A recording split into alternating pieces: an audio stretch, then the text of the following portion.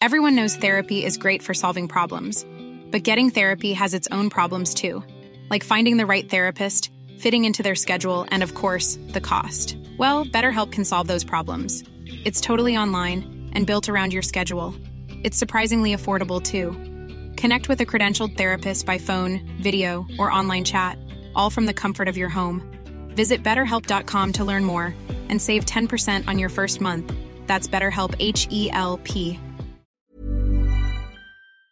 Goodness me, where do you start? Where do you even start? The utter horror and depravity of what is currently going on in what is a massacre, and we have to keep calling it a massacre. It's too asymmetric in nature to be properly described as a conflict. Now, over 10,000 Palestinians have been killed in Gaza. That's according to the Health Ministry, whose final figures in past violence in Gaza has been validated by, subsequently, both Israel and the United Nations. They released names, ages, Israeli-assigned identification numbers for those who have been killed. We say killed, not died. They're not falling over randomly. They're being killed by Israeli weapons. Now, it's also actually clearly an underestimate rather than an overestimate. Many are under rubble. Their deaths have not been confirmed. It's estimated that perhaps approaching 2,500 Palestinians are trapped under rubble. Obviously, the vast majority of them dead. Others not going to be rescued and dying in the most horrendous circumstances imaginable.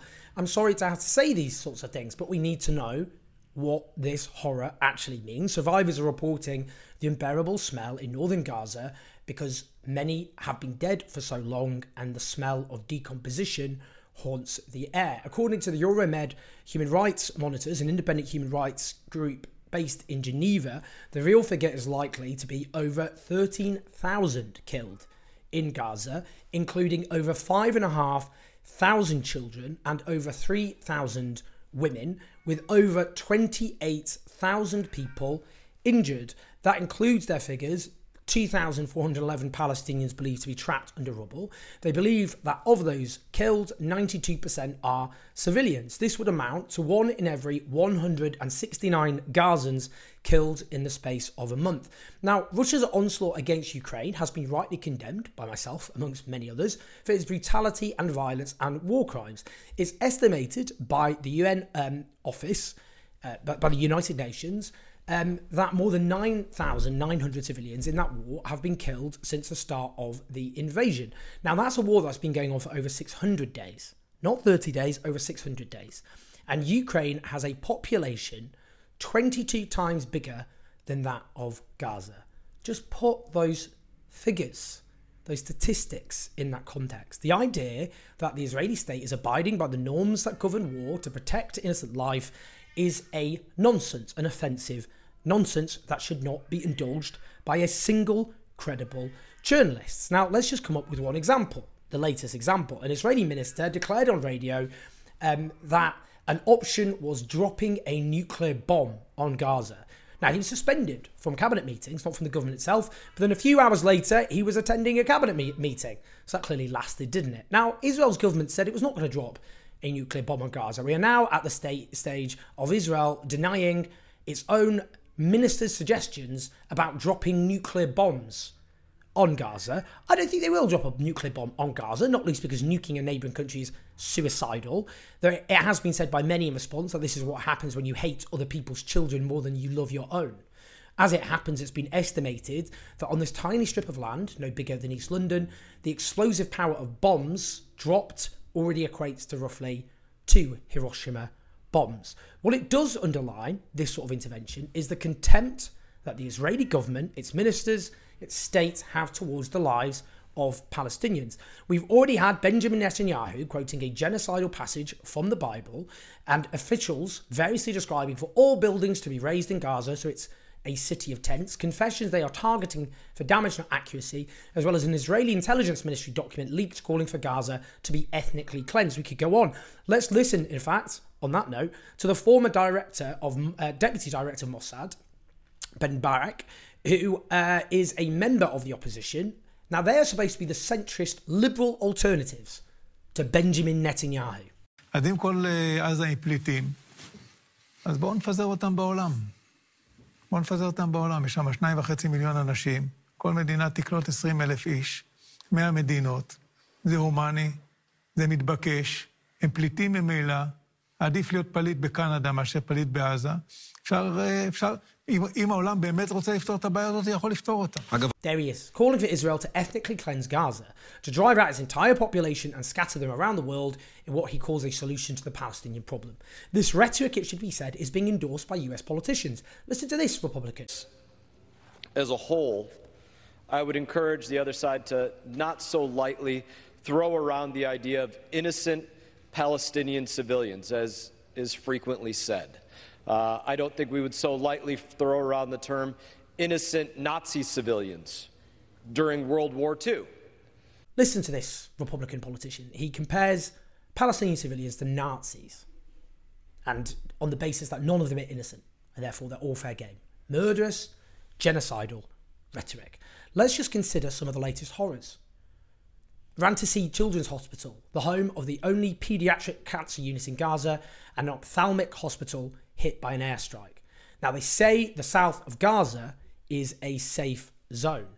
Clearly a lie. Let's just listen to a part of this Al Jazeera report. Within the past hour, another major airstrike within the past few minutes, just before we were preparing for this live, right in Al-Qarara area, eastern of Khan Yunis, very close to Salah ad-Din Road. A residential home was targeted. We're yet waiting for a confirmed reports about the number of people who were killed, but we were told from our source that the house that was targeted hosted evacuees inside of it. The United Nations has said this is the deadliest conflict for UN aid workers. At least 88 have been killed. Let's just name one of these journalists. Mohammed El-Jaja. Remember him. We need to remember some of these names. They're not statistics. These are human beings. They loved. They had hopes, dreams, fears, anxieties, just like the rest of us. And they have been stripped of their humanity, deliberately, by the Israeli state, by the Western media, and by Western governments as a prerequisite for allowing the oppression that they have suffered to be maintained and this mass slaughter to be tolerated. Massacred along with his whole family. This one journalist, his wife and 2 daughters, gone, wiped from the face of the earth. A record number of journalists have now been killed there in Gaza. Killed.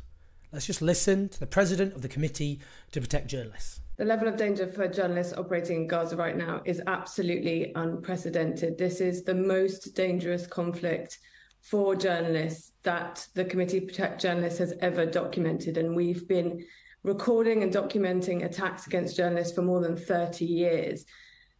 36 journalists have been killed in the past 4 weeks. And to put that in kind of context for you, last year we documented 68 journalists and media workers killed worldwide over the space of 12 months, and 36 have died just in 4 weeks, just in Israel and Gaza. I'll tell you this, the lack of journalistic solidarity is nauseating, but that's for another video. I'll end by saying this. Over 13,000 Palestinians in Gaza may well now have already been killed. Now, on the 7th of October, we rightly believed that the killing, the murder of 1,000 Israeli civilians was intolerable. And now perhaps 13 times as many Palestinians have been killed, and that number is only going up. And this has been only after 30 days. What will that toll be after 60 days, 90 days, 120 days? This has only just begun. This is, and there should be no doubt, one of the great crimes of our age. And our politicians and our media outlets are all complicit in what is going on. From the weapons that they sell to Israel to the dehumanization of the Palestinian people. Demonization, dehumanization is always the prerequisite for all the great atrocities that have been committed against human beings. And so it has proved again in the killing field, in the mass grave that Gaza is becoming. Please like and subscribe. We have so many interviews to come, which are important. I need to keep elevating the voices that we need to hear right now. Please like and subscribe. Keep us on the road on patreon.com/OJZ. For all listeners to the podcast, I'll speak to you soon. Planning for your next trip? Elevate your travel style with Quince. Quince has all the jet-setting essentials you'll want for your next getaway, like European linen, premium luggage options, buttery soft Italian leather bags, and so much more. And is all priced at 50 to 80% less than similar brands. Plus, Quince only works with factories that use safe and ethical manufacturing practices. Pack your bags with high-quality essentials you'll be wearing for vacations to come with Quince. Go to quince.com/pack for free shipping and 365-day returns.